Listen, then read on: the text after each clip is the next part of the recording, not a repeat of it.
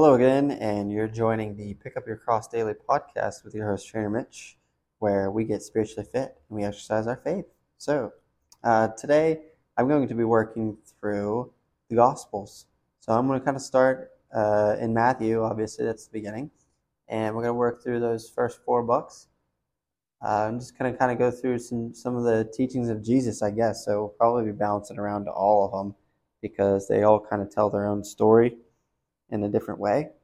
And what better place to start than the birth of Jesus Christ? And I think it's very interesting. And one thing that I'll say about this is most Christians and anybody that really reads the Bible kind of glazes over some of these things that are supernatural. And they're just like, oh, yeah, that happened.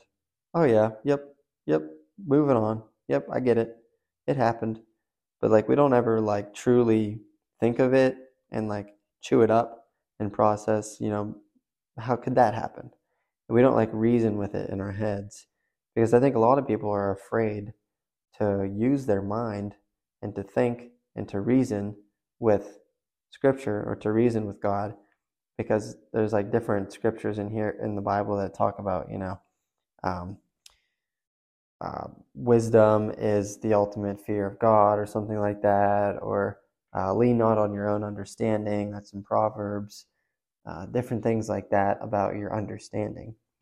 And, I think it's important to have the context of that scripture, because I think oftentimes we take things out of context. But anyways, what I'm referring to is the impregnation of Mary, which is a supernatural event, which was from the Holy Ghost. So Jesus was born from a virgin. So Mary got pregnant through a spiritual intercession, where the Holy Ghost or the Holy Spirit or God or whoever, I'm just kind of talking this out to kind of, like I said, put reason with it and try to get it tangible and practical for us to really think about it and chew it over, and to really get a grasp on, how you would handle this in life if it happened to you, right? So we'll just kind of start reading. So this is in Matthew 1, verses 18 through about 25. I probably won't read the whole thing, but just kind of going to be pulling out snippets of that section. So now the birth of Jesus Christ was on this wise, when, as his mother Mary was espoused to Joseph, before they came together, she was found with child of the Holy Ghost.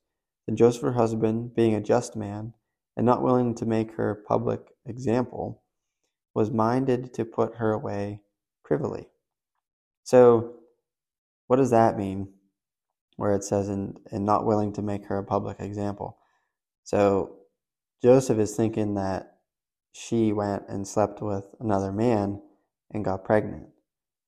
So him being a just man isn't going to make an example of her, because back in those days you got stoned for that. So he doesn't want to make her an example of that. So he's really fretting about this whole situation. And imagine the trust that you would have to have with your significant other and with God to be able to get through this situation. And then continues on, but while he thought on these things, behold, the angel of the Lord appeared unto him in a dream, saying, Joseph, thou son of David. So that's important, son of David. Joseph is part of the house of David. So Jesus is also the house of David, which fulfills prophecy. So that is to fulfill prophecy. Fear not to take unto thee Mary thy wife, for that which is conceived in her is of the Holy Ghost. So how does that happen?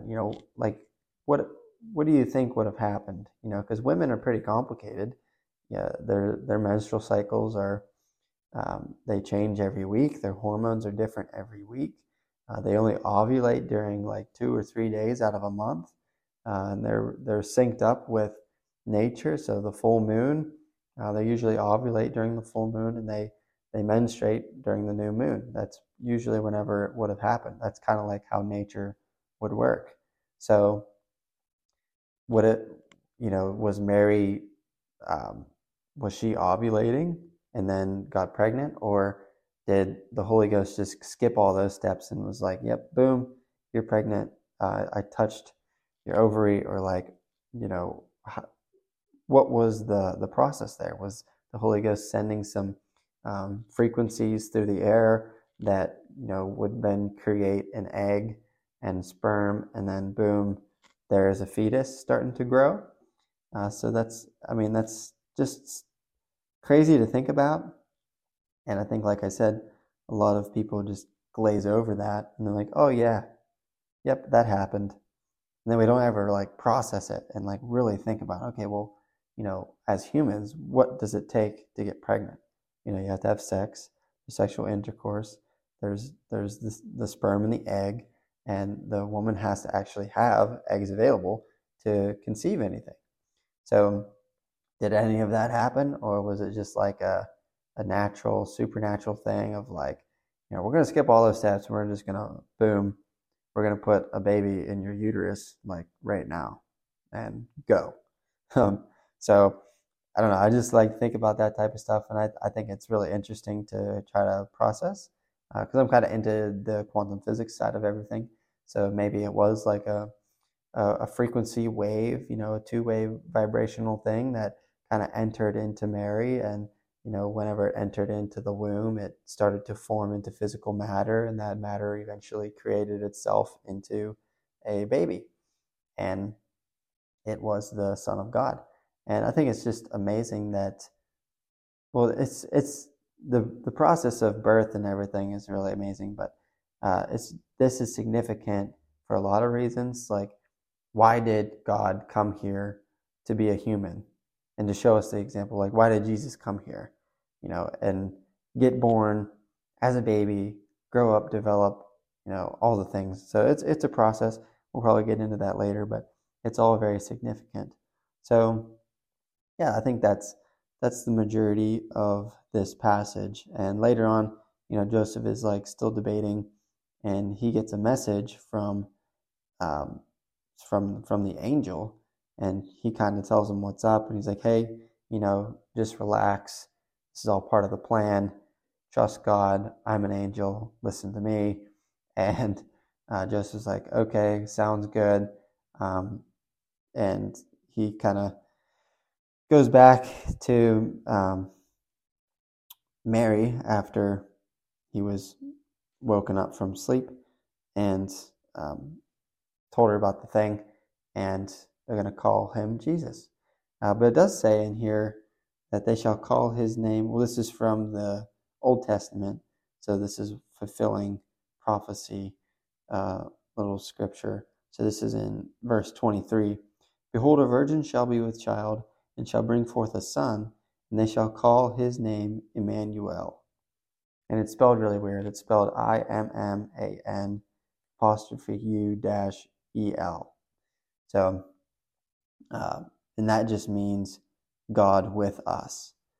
So that's pretty cool, because it gets into words again and about translations, and Jesus's name is just the English version of his name, and that's not really his name. His name was Yeshua.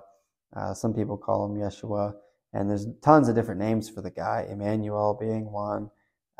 So he's got tons of different names, but I think that just kind of speaks to his glory, and that he is everything that is, and he created all things. Well, all things were created through him. So that's very important as well. So that's about all I got, just starting there in the birth of Jesus Christ. So moving on next week, we'll be getting on to a different topic in the Gospels. So with that being said, have a great day, and thanks for tuning in. I'll see you next time.